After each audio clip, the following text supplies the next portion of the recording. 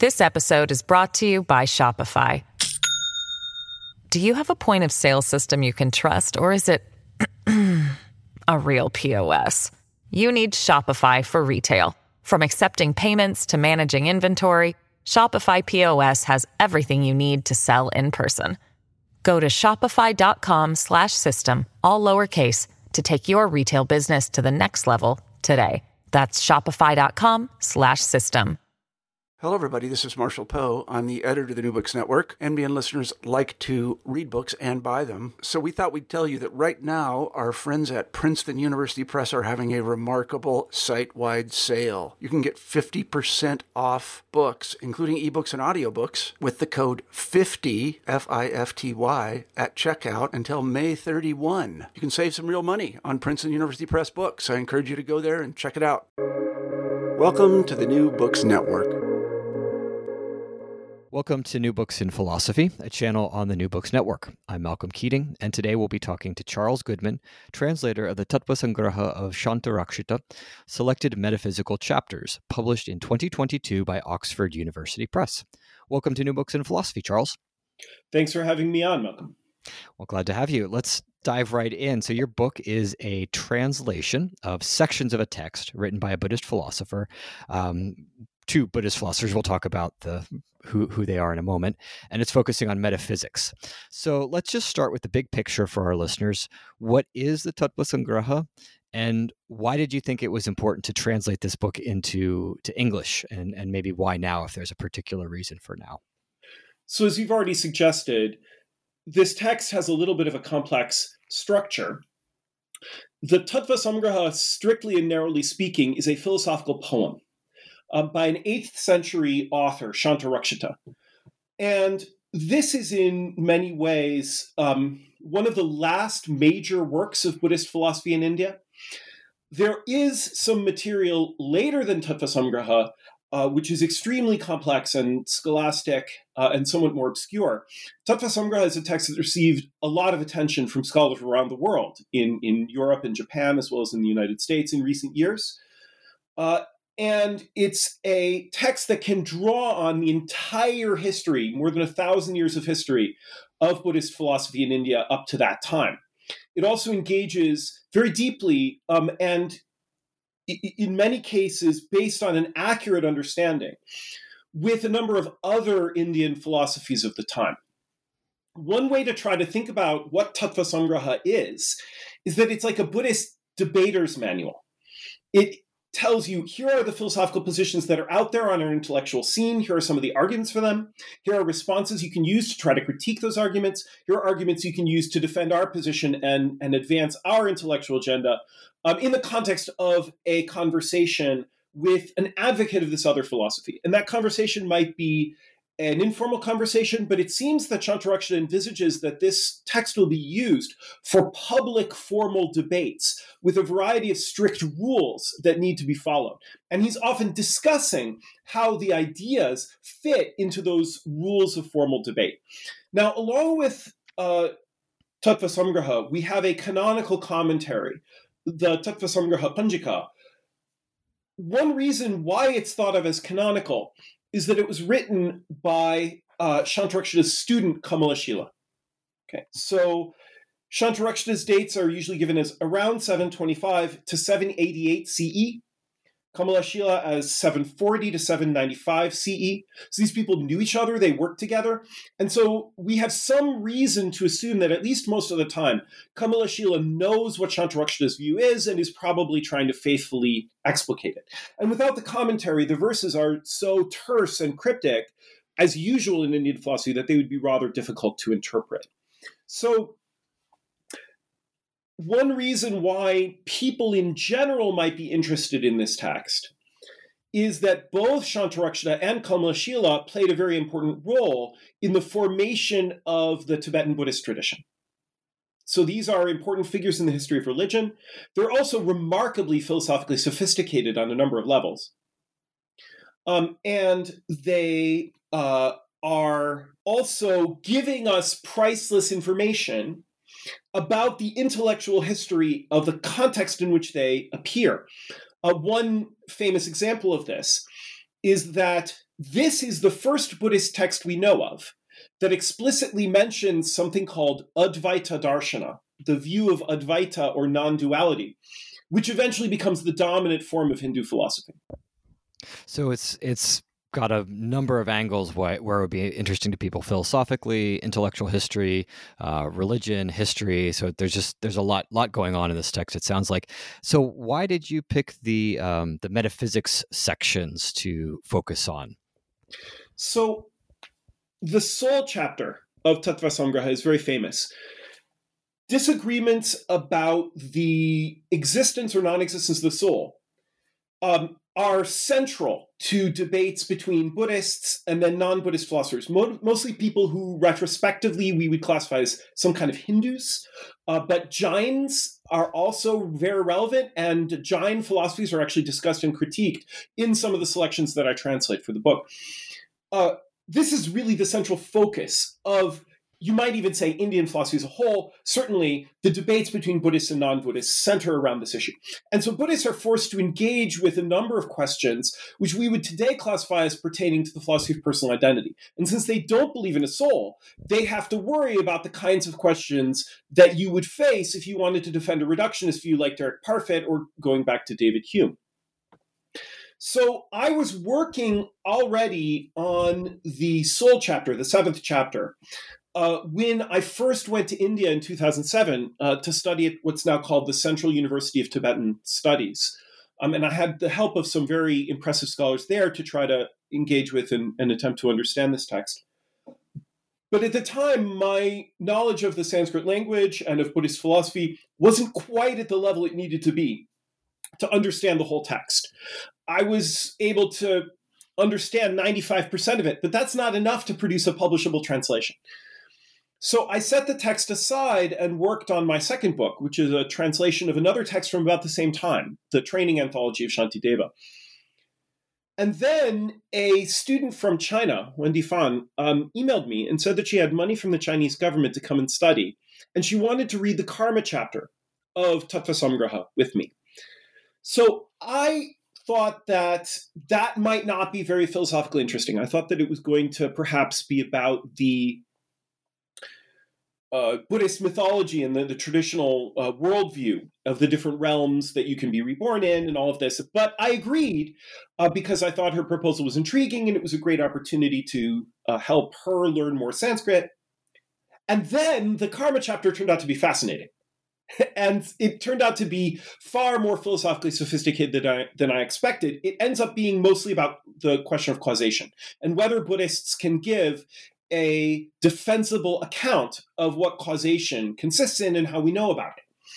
So once I realized the very considerable interest of that chapter, I started to return then to other parts of Tattva Samgraha. And I realized that I could put together a volume that included consideration of several different related metaphysical issues. There's a lot of material in Tattva Samgraha about philosophy of language, which is very, very difficult. There are a number of scholarly debates about how that material should be interpreted. And I decided not to engage with that. Large sections of the text are about epistemology. And those materials are of great interest as well. So I decided to carve out some chapters that were focused on metaphysical issues. Certainly they engage with epistemological issues, they engage with philosophy of language. None of these things can be cleanly separated.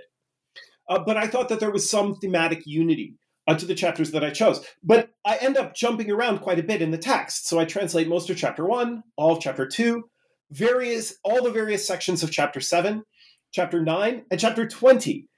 And so my table of contents does look a little bit odd because I was going for a thematic unity rather than to translate consecutive passages in the text. Mm-hmm. Good.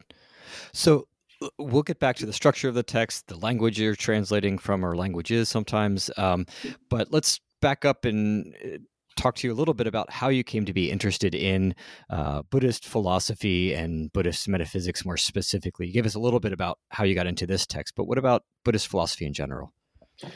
Yes. So one place to start that story is that my father and his sister, my aunt, have been practicing Buddhism very seriously, but mostly outside of an institutional context ever since the late 60s. And so I then, while in college, became interested in Buddhist meditation. My aunt taught me how to do this meditation, and I found it to be very helpful. And so, being the kind of person that I was at the time, as soon as I got back to college from the summer where I was practicing meditation, I started to take the Sanskrit language with Stephanie Jameson, who was at Harvard at that time, now at UCLA. She was a wonderful teacher, and I found the language extraordinarily intriguing, quite difficult, but it has a kind of beautiful quasi-mathematical structure. Sanskrit is wonderful because there's an enormous amount of information encoded in the grammar itself. And so once you know what the grammar means, you can actually arrive at a very, very precise understanding often of what the text is meant. If the author wishes to do so, Sanskrit can also have quite a bit of ambiguity, like any natural language. But it allows you to be very clear and precise if you want to be. And so it's a wonderful language, I think, to write philosophy in. And so then I decided to pursue philosophy as a career, but I had originally intended to study analytic metaphysics. I then, with the advice of P.J. Ivanhoe and Luis Gomez, I decided to combine my interests into a career working on Asian philosophy. All right. Well, let's dive into the Asian philosophy then. So we have some ground clearing, I think, to do for our listeners to make sure that they have an awareness of what's going on in Buddhist metaphysics. You've talked a little bit about the soul and things like that. I also want to, in our time today, talk a little bit about translation and the challenges maybe of translating philosophical Sanskrit. And also, I think Tibetan is involved here. So maybe let's start there. What are the languages that this text is written in? And how did you go about translating these texts for I guess I would say a philosophical audience, but an audience who I take it you're not expecting them to be experts in Sanskrit philosophy. So maybe talk a little bit about your translation style. Yes, thank you. So the text is preserved in Sanskrit and also in Tibetan translations. Many Buddhist texts are preserved in translations into other languages, Chinese, Central Asian languages. And in this instance, however, we don't have Chinese translations of the Tattva-samgrahas. So it's the Sanskrit and the Tibetan. There are several different Tibetan versions, which are quite similar to each other, but which do have some divergences. Now, and we have Sanskrit manuscripts, in some cases that were preserved in Jain monastery libraries. So the Buddhist tradition in India doesn't survive. It mostly dies out in the 12th century. But the Jains preserved some manuscripts of Buddhist texts. And that's partly why we have the Sanskrit. But then we have these Tibetan translations. And having the Tibetan is enormously helpful. So the Tibetan translators worked closely with Indian pundits. And they worked out a very systematic, very rigorous style of translation, which is relentlessly literal. And so, on the one hand, they then confronted their successors with some very difficult problems about how to interpret this material. And so, Buddhist monks in Tibet spend hundreds of years then trying to figure out what these literal translations mean. They actually created grammatical structures in classical Tibetan that did not exist in their colloquial language, solely to use them to be able to translate Sanskrit texts more literally. Okay. So this approach had disadvantages for later generations of Tibetans, but the great advantage it has for us is that it's often possible to actually reconstruct with fair accuracy, if you have the Tibetan, what the Sanskrit would have looked like.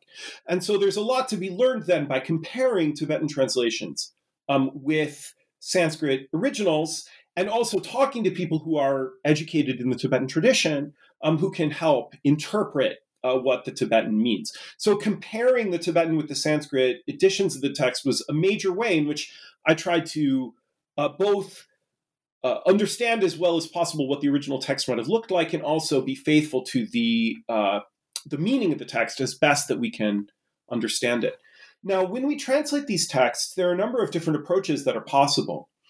So I think that the most important goals in translating a text like this have to do with making it speak to contemporary philosophers.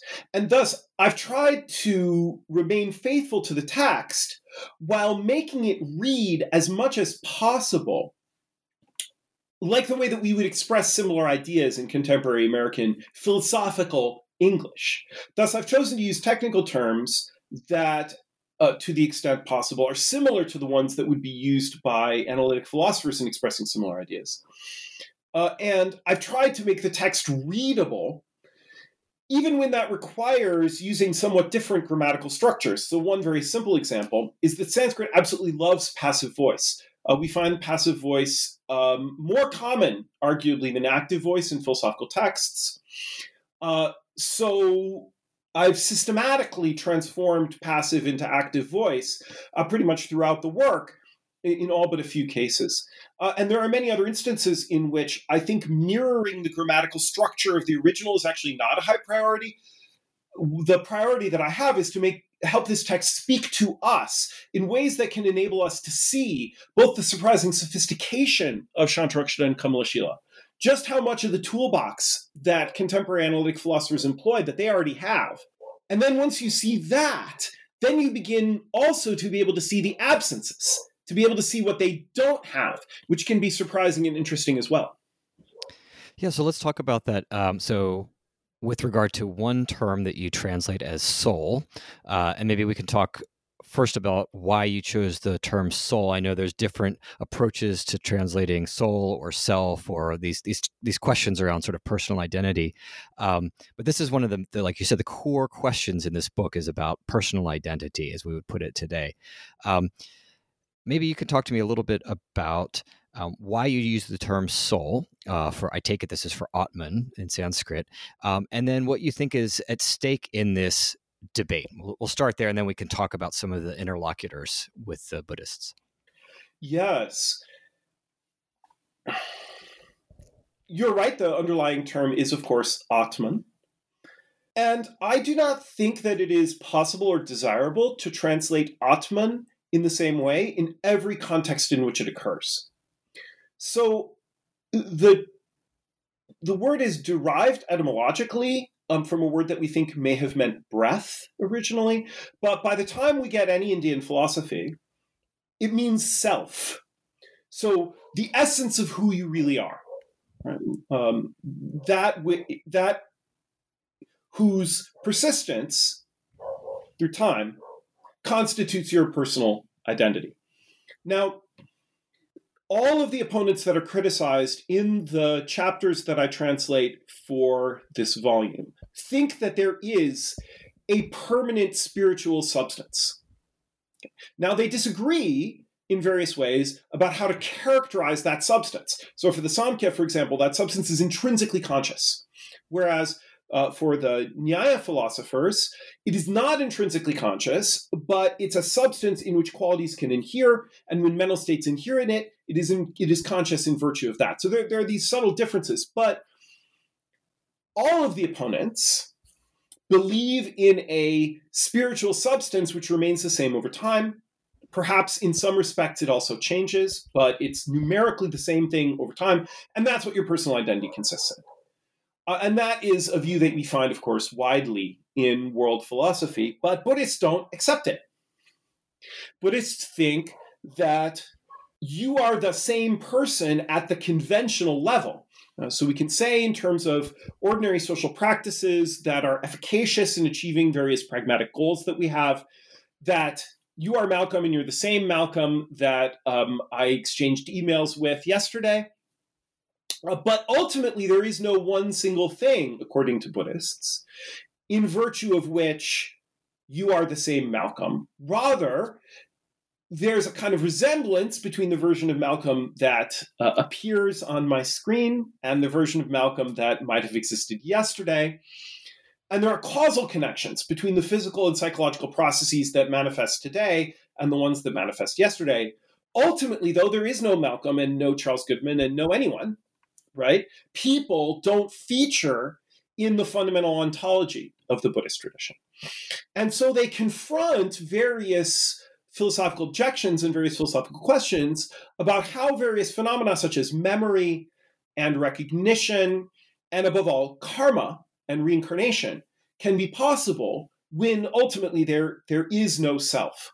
So, were I translating a text in which Buddhists were critiquing the views of the Charvaka, who hold a primitive form of physicalism, well, the Charvaka might say that the Atman, or self, is the body, and then soul would be an entirely inappropriate translation in that context. But for those philosophers who identify self and soul, I think it's clearer to describe what they're talking about as the soul. But when we're talking about the Buddhist position, I think you want to say that their doctrine is that there is no self. Were we to ascribe to them the view that there is no soul, if that's how we translate Anatmavada, well, then we would be ascribing to them a view that they hold, but we would be describing to them as less radical than they actually are, because they're really trying to say there is no such thing as who you really are. There is no such thing as the essence of a human being. A human being is something conventional. Yeah, so what you're pointing to here, I think, is interesting in terms of thinking about the relationship between translation and philosophy, because I think people who work with translations in philosophical contexts appreciate that you're not just basically porting over words from a dictionary that fits the sort of best context or the grammar, that you're doing something more. But it sounds like you're describing translation practices in a sense as a kind of philosophy. You're doing philosophy because you have to be thinking about the dialectic, the sort of the argument, context, and things like that. How do you think about the relationship between translation and philosophy in this way? I think it's fairly close. Take, for example, the word akara, which means something like image or aspect. This word is very difficult to translate, and it's translated in a number of different ways. And so I struggled with it. This was really the last major translation choice I made. But I encountered some very valuable work by Matt Mackenzie, where he argues that in the relevant period, akara means phenomenal form. Okay? And that I found fit the text rather well. Okay, so for example, in some later works, it's plausible that we want to translate the word akara as representation. Okay, but consider the following argument. So the Samkhya, which is a non-Buddhist, very ancient form of Indian philosophy, which had a great deal of influence on such texts as the Bhagavad Gita. The Samkhya holds that there are 3 strands or gunas. These are called in Sanskrit sattva, rajas, and tamas. Okay, those are words that are very, very difficult to translate. But sattva is seen as good, and it's conceptualized as white, and associated with calm and clarity and knowledge, and then rajas is conceptualized as red and is associated with passion and pain and sort of intensity of experience and desire. And then tamas is seen as dark and is conceptualized as associated with ignorance and sloth and sleep and torpor. Okay. The Samkhya position is that not only the external world, but the internal world as well, are all manifestations of these 3 strands, except that there is also a witness, which is pure consciousness. The seer is pure seeing, says the Yoga Sutras, which observes these strands. So the first chapter, I translate most of the first chapter. I leave out an introductory section which talks about the purposes of the work as a whole. The parts of the first chapter that I translate are a critique of Samkhya doctrine, and in particular of the idea of prime matter, which is conceptualized as the equilibrium state of these 3 strands. So in his critique, one of the arguments that Shantarakshita gives is that if some cognition does not have the phenomenal form of X, or it does not have the akara of X, then it does not represent X. Does not take X as its object. Okay.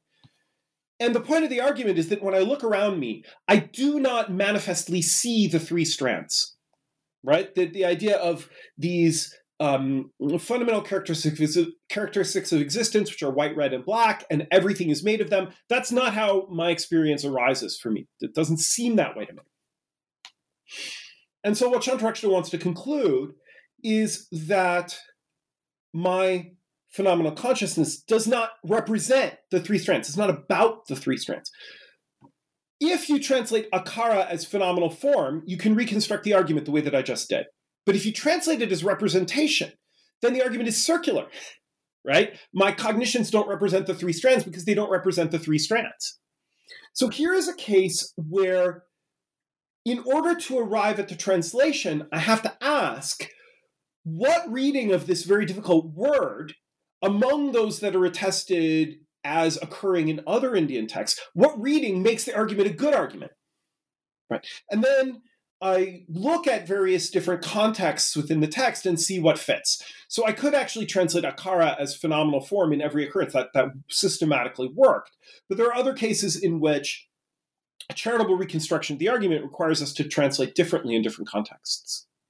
I am quite impressed, really, with the philosophical sophistication and insight of these authors. Not so impressed always with their ability to adopt a charitable reconstruction of their opponents' views. They never seem all that interested in learning from the other philosophies that they criticize. They really want to win the debate, but they're very adept at winning the debate and at identifying cogent philosophical considerations that are going to support their account and their critique.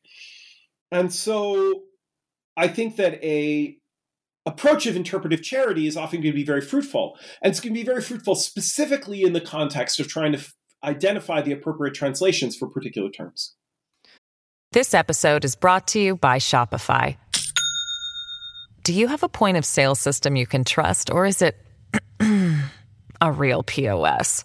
You need Shopify for retail. From accepting payments to managing inventory, Shopify POS has everything you need to sell in person. Go to shopify.com/system, all lowercase, to take your retail business to the next level today. That's shopify.com/system. So what you just said about the sort of debate practices here leads me to another question, again, going back to this debate about the soul. So you told us what the position of the Buddhists, at least Shantarakshita and Kamalashila, are on the Atman, the self, the soul. Why do you think they need to engage with these other traditions? Why not just set out positively their own position? Why take the time to engage with the Mimamsikas, the Nyayikas, and all these different schools of thought? Why? What benefits them in this text to do that? What's the thinking behind that? So the Buddhist tradition has a complex and ambivalent relationship with debate. The Buddha, as he's represented in the Pali Canon, of course, we don't know whether these canonical texts, which are revered in Southeast Asia, accurately represent the historical Buddha or not. There's a great deal of room for debate about that, and very little evidence that we can really appeal to arrive at a conclusive judgment. The texts represent the Buddha as holding that people who draw on his teaching primarily as a way of winning in debates are missing the point. He says they will not achieve the good for the sake of which they went forth from the home life into homelessness. And there's very much the idea in the Pali Canon that the combativeness of debate, the element of competitiveness, is really antithetical to the spirit of gentleness and compassion that is central to the Buddhist tradition. On the other hand, in texts such as the Shorter Discourse to Saccaka, we see the Buddha himself defeating advocates of rival Indian philosophies in debate. And debate became more central to the tradition as it proceeded historically.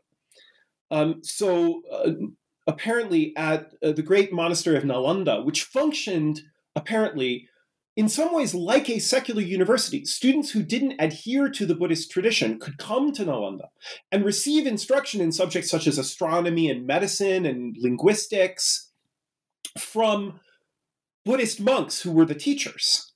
Right?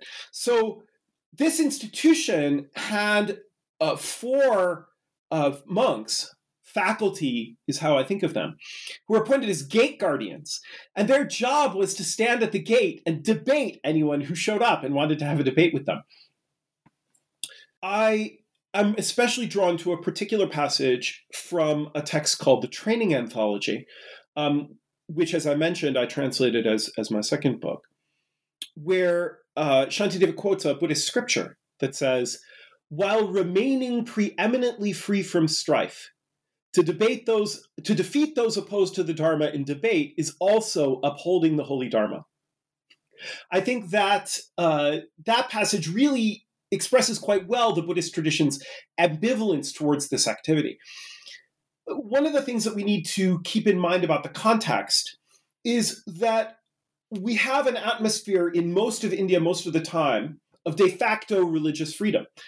So this became very concrete for me when I visited the rock temples at Ellora and Ajanta in Maharashtra state, where we have Hindu sites, Jain sites, Buddhist sites, within easy walking distance each other from overlapping periods of history. Right? So these are traditions that were able to get along, but that also had rather sharp philosophical disagreements, as sometimes they would call each other unkind names. The Digambara tradition of Jainism, for example, practices a very strict form of austerity, where they're not even allowed to wear clothes. And Kamalashila calls them the shameless ones. Right? So you can call each other unkind names, but there's very much a sense of learning from each other and of participating in a common activity of intellectual exchange and of debate, which, while not always respectful, is peaceful. Then at the same time, Shantarakshita and Kamalashila are the inheritors of intellectual developments that had occurred a couple of hundred years earlier that really transformed the landscape of Indian philosophy, where a common shared epistemological framework is worked out, within which, although people disagree about subtle points, they roughly agree on what counts as a good argument and what counts as an appropriate critique of an argument. And that's a framework which, on the Buddhist side, is worked out by two major philosophers, Dignaga and Dharmakirti, very much in dialogue with and drawing on the Nyaya and Mimamsa traditions of Hindu philosophy. And so by the time we get to Shantarakshita, Shantarakshita is profoundly influenced by Dharmakirti. He takes on board many aspects of Dharmakirti's epistemological system, and he frames his arguments in terms of those. So not only do we have a social practice of debate, one which would often involve religious professionals from different traditions appearing before kings and other high-status secular elites to debate about their tenets, but we also have a very considerable degree of agreement about what the rules of the debate should be and about what the acceptable moves are. And Shantarakshita presupposes all of that in composing his poem. Yeah, so that was one of the things that struck me in looking at the book, was the emphasis on some of these fallacies, these points of defeat, different sorts of technical terms, right? So I'm curious, thinking about readers who are, say, maybe analytic philosophers and are familiar with this sort of formal, in some sense, or at least very structured way of engaging in argumentation and analysis, are there any particular concepts that they employ in this kind of debate practice that you think would really resonate with analytic philosophers, that people might be surprised that they had these in their toolkit, as you said earlier? Yes. So one essay that's included in the volume is about methods of reasoning in the Tattva Samgraha. And what I try to do in that essay is lay out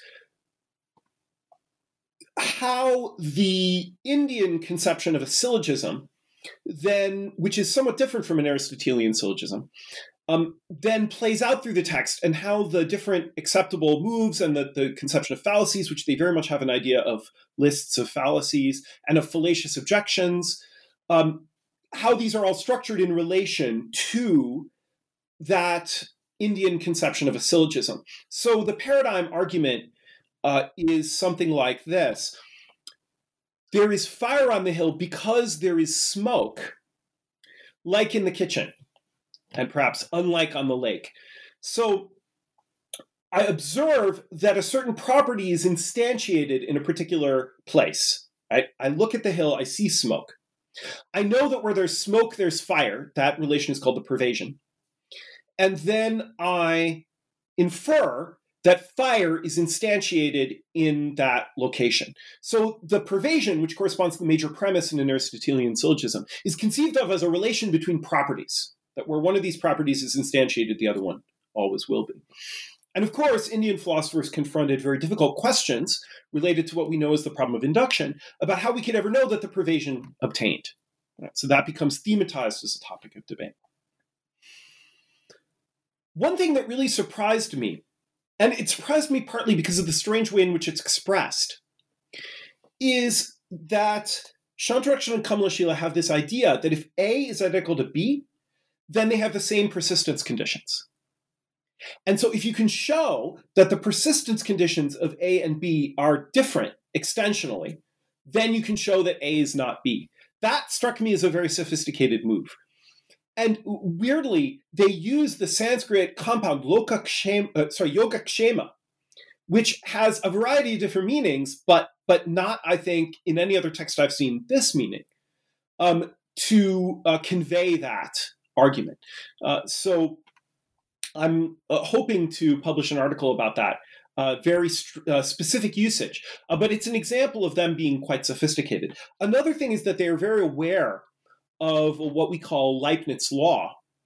Although, of course, since these texts are earlier than Leibniz, perhaps Leibniz law is a misnomer, but the texts skillfully use considerations about identity to refute particular views about what is identical to what.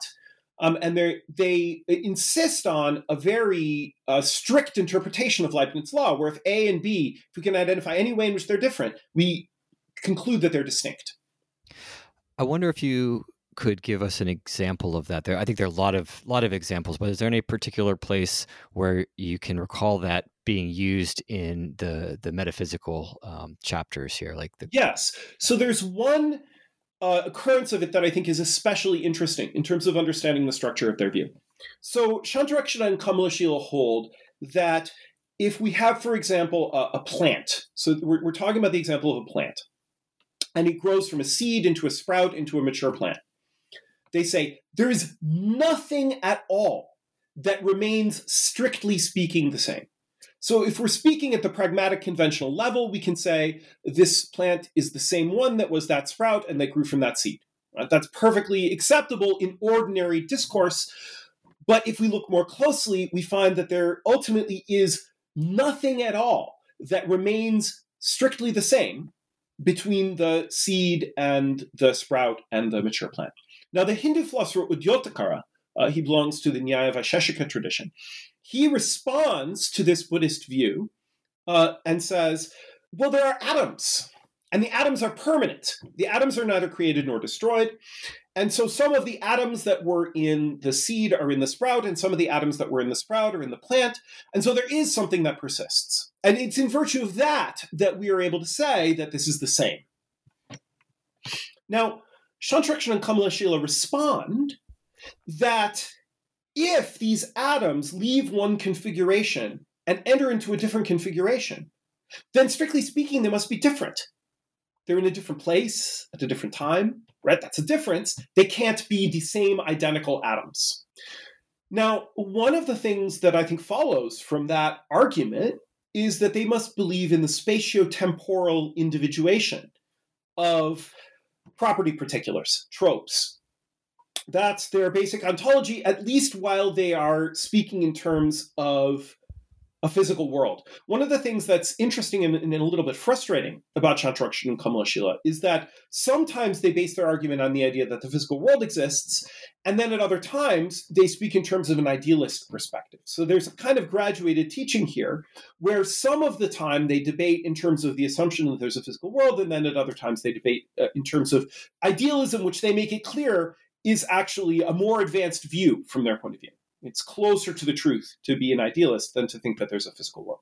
But to the extent that they're talking about the physical world, the things in the physical world are momentary. They last for no more than one moment of time, and they're spatio-temporally individuated. You can't have two things at different places at different times that are numerically identical. Thank you. So we've been talking about the Buddhists in a sense as if that Shantarakshita and Kamalashila sort of are the Buddhists, right? But as you've alluded to, there are lots of other Buddhists preceding them and coming after them. One of the sections in this book is a section where they engage with other Buddhists on questions of metaphysics, and I thought maybe that would be interesting to discuss the Vatsiputrius section, right? What's going on there? Don't all Buddhists think there's no self? What's the issue there? It's true that all Buddhists think that there is no Atman, the word that I would like to translate as self. And the rather radical view, the view that's reminiscent of Hume and Parfit and reductionism, is held by most Indian Buddhist philosophers. But we have this tradition which, from the point of view of people like Shantarakshita and earlier philosophers like Vasubandhu, deviated from the mainstream of Indian Buddhist philosophy. And this is a tradition called the Vatsiputriyas. They're also known as the Pudgalavadins, or personalists, because what they advocate is that there's a real thing called the person, or Pudgala. However, it is neither definitely identical with nor definitely distinct from the aggregates, the psychophysical processes that compose the empirical personality.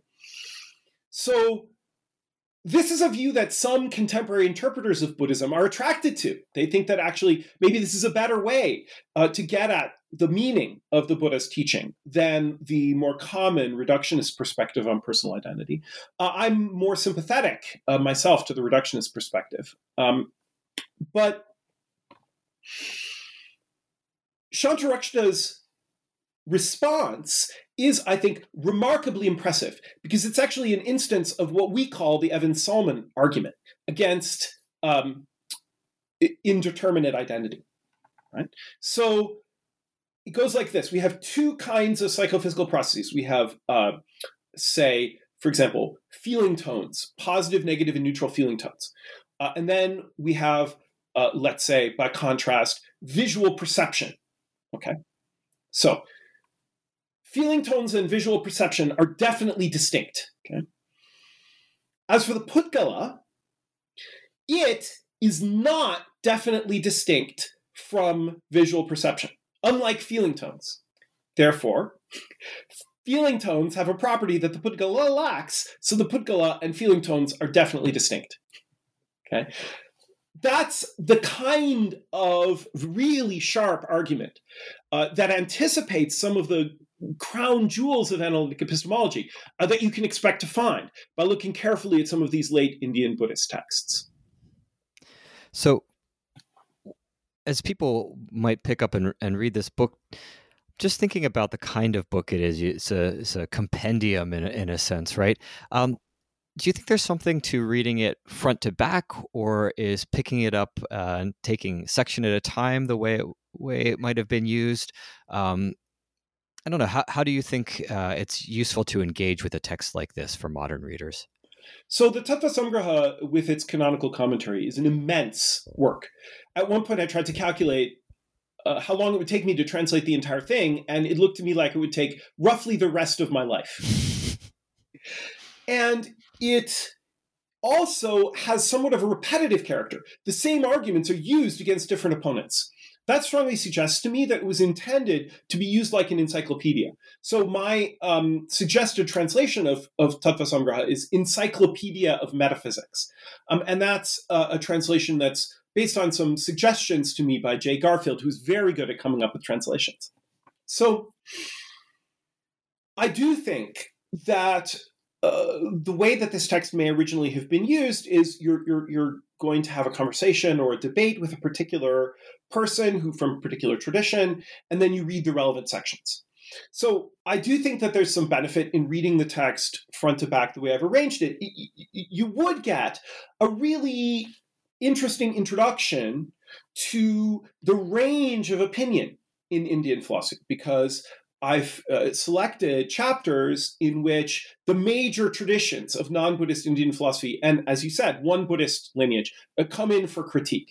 So we have arguments against Nyaya, Mimamsa, Samkhya, and Jainism are all occur within what I've translated.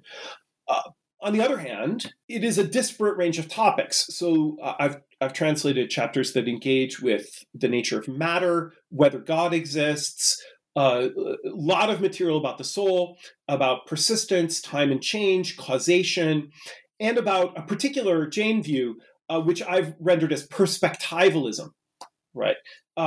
Syadvada, you might literally translate as the doctrine of it may be, it could be.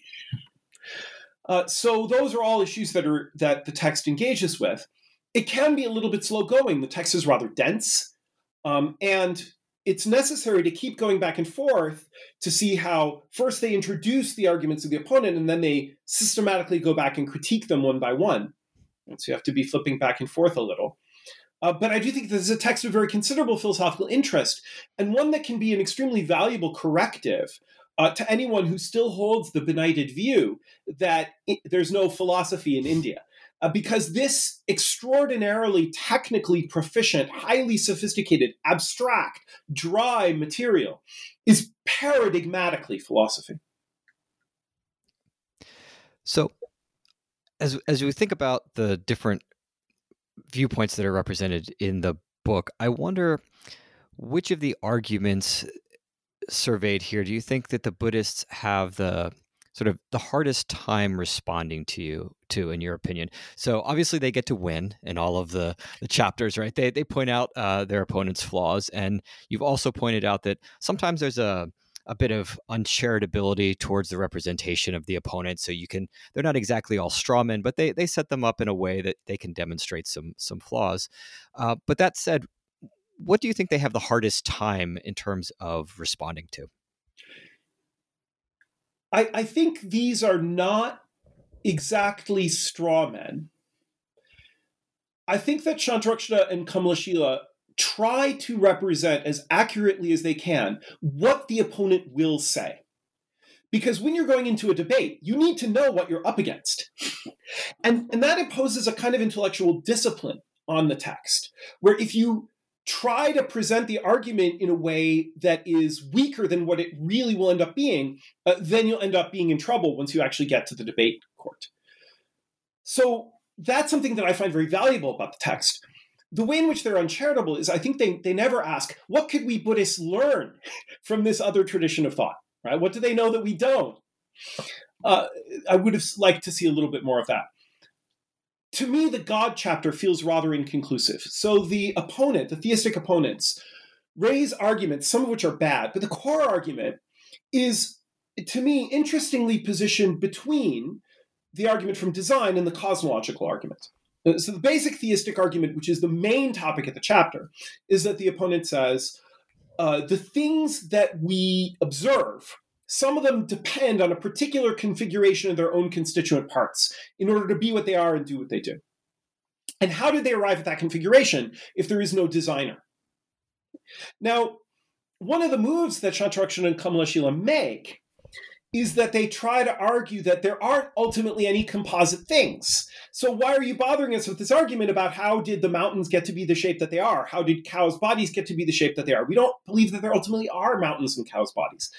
That, I think, is a very weak reply, because what the opponent should say back is, okay, if you believe that there are only momentary atoms arranged cow body-wise, arranged mountain-wise, how did they get to be so arranged? It turns out that the answer to that is that, according to the Buddhists, it was the collective karma of sentient beings that actually produced these arrangements. So the world is infinitely old. There have been these beings performing various actions. There's no time when the world begins. And as a result of the law of karma, which is accepted both by Hindus and by Buddhists, so we can appeal to it, as a result of that, a world manifests within which these various actions can have their appropriate condign consequences. Now, that leads to what I think is the most striking image in the text, claiming that it's the actions of all these sentient beings that have produced the world. Shantarakshita says that the theist is like someone who infers that an anthill must have been made by a potter because it is composed of clay. So I do think there's something a kind of appealing about the Buddhist picture, but at the same time, it seems to me that the argument is rather inconclusive. Shantrakshan and Kamalashila do not have a satisfying reason to explain why the world is the way they claim it is, rather than the way that their theist opponents claim it is. And I think that people at the time may have perceived that debate as inconclusive at best for the Buddhists. We have historical accounts of debates in Central Asia between Buddhists and Western-style monotheists, Christians, Muslims, which the Buddhists were judged to have lost because they didn't have a good argument, a good reply to the argument from design. And so here I think that a modernized form of Buddhist philosophy, which is a project that is very interesting to me, really is very dependent on Darwin's theory of evolution, which for obvious reasons isn't available to Shantrakshan and Kamalashila. So one more question here. We've talked a lot about sort of what we would characterize today as Hindu and Buddhist debates, right? This is a common sort of confrontation that people are thinking about in philosophy. But Jain or Jaina philosophers making a showing in this book as well. And interestingly, you pointed out that it was in Jain monasteries where some of these manuscripts were preserved. Maybe in the time we have left, could you tell us a little bit about what's at stake in the debate between Jains and Buddhists? I mean, neither of them are sort of part of the Vedic traditions, right? And so you might think that they're kind of natural allies in a sense. What is the issue there? You're very right to point out that in certain key respects, Jainism and Buddhism are similar traditions in that they focus on celibate monastics who renounce the world, and they reject the authority of what eventually is deemed the mainstream of Indian religious tradition, the Vedas, and then the Upanishads, and then the later texts which follow from those, so that some traditional classifications would say that there are the orthodox schools of Indian philosophy, such as Mimamsa, Samkhya, Vedanta, Nyaya Vaisheshika. The members of these traditions who are engaged in debates with Buddhists and who are criticized by Shantrakshan and Kamalashila, they didn't have available to them the word Hindu. But retrospectively, we would apply that word to them. And then the Jains and the Buddhists are outside of that context. To Shantrakshan and Kamalashila, the Jains need to be criticized really on two main grounds. First of all, they affirm a soul, and they have a substantive conception of personal identity in the same way that the Hindus do. Indeed, from the perspective of Shantrakshan and Kamalashila, the Jain view of the soul is closely similar to that of the Mimamsa philosopher Kumarila, and so they are criticized together. But the Buddhists also take issue with the closely related Jain doctrines of perspectivalism and non-absolutism. So from a Jain point of view, nothing is ever absolutely one way or another. There's always one point of view from which it is and another point of view from which it isn't. So I think that is an idea that resonates with some teachings in Buddhism. I think that if you were to look at East Asian Buddhism, much of what the East Asian Buddhists are doing actually reflects a view not that different from Jain non-absolutism. But I think just because it has the label non-Buddhist on it, Shantrakshan feels the need to harshly criticize it. And he makes some good points. So the Jains, for example, bring up these examples of composite entities that combine different characteristics. So there's a discussion of onyx, which is a gemstone which is mostly black but has other colors within it. Onyx is a gemstone that's very highly prized in Tibet, actually. And then they talk about the man-lion, or the lion man, Narasimha, who combines aspects of lion and man. And then the Buddhist response is, no, we don't need this perspectivalism to account for this. We could just say, the lion man has some lion parts and some human parts. The onyx has some parts which are black, other parts which are white, other parts which are brown. Once we analyze these things in their parts, we don't need to say of any one thing that it is both A and not A. That would be a contradiction. And so I think that the arguments about this idea of non-absolutism, first of all, the Jains are emphatic that they accept the law of non-contradiction, and that their ideas of perspectivalism and non-absolutism do not conflict with non-contradiction. So I think that the debate is helpful to illustrate both the slipperiness of the law of non-contradiction. What does it actually mean once you start introducing some of these ideas? And then also the grave difficulty of defending it if you're ever confronted with someone who doesn't accept it. Great. Thank you. Well, we've taken up a lot of your time. Is there anything else you'd like to add that we haven't covered? I think that we've succeeded in bringing out some of the interest and value of this text. And I really very much hope that before coming to a hasty opinion about whether there really is philosophy in Asia, that analytic philosophers will take the time to acquaint themselves with some of these classics of the Indian tradition, which I think speak to many of their most central concerns in ways which, in some respects, they may find quite interesting. Once you get past the initial difficulty of the very, very different cultural context in terms of which these arguments are framed. Great. Well, I'm going to ask you a question that we ask all of our guests, but I'm in a sort of unusual position of knowing the answer to this question ahead of time because you and I are working together on this project. But let me ask you, what are you working on now? Well, I have a number of article projects. I've mentioned one of them. I'm interested in questions about the interpretation of Buddhist ethics, about the way in which repentance practices may cast light on the odd fact that Buddhist ethicists don't seem to have a concept that exactly corresponds to our phrase moral obligation. So that's one thing I'm working on. I'm interested in issues outside Indian philosophy, such as in applied ethics. I'm interested in, for example, in the question of exclusionary zoning and how we can produce a moral critique of that practice.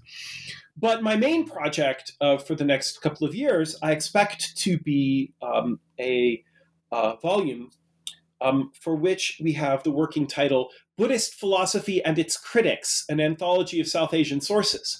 And this will actually excerpt some passages from the book we've been talking about, but it will go far beyond that. It will include translations of a number of sources that bring out the non-Buddhist philosophers who criticized Buddhism. So the different chapters, there'll be chapters on personal identity, on causation, on epistemology, on the problem of universals, and other topics, and show the way in which Buddhist philosophers developed their views in response to critiques and how they responded to other Indian thinkers who criticized their work. So I hope that text will be suitable to use either in its entirety or excerpting particular passages and particular sections in university courses.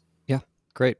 Well, I appreciate your time, Charles. And for folks who are interested in the book, we'll, as always, have a link on the podcast for folks to take a look at. Thanks for your time. I appreciate it. Thanks so much for having me on.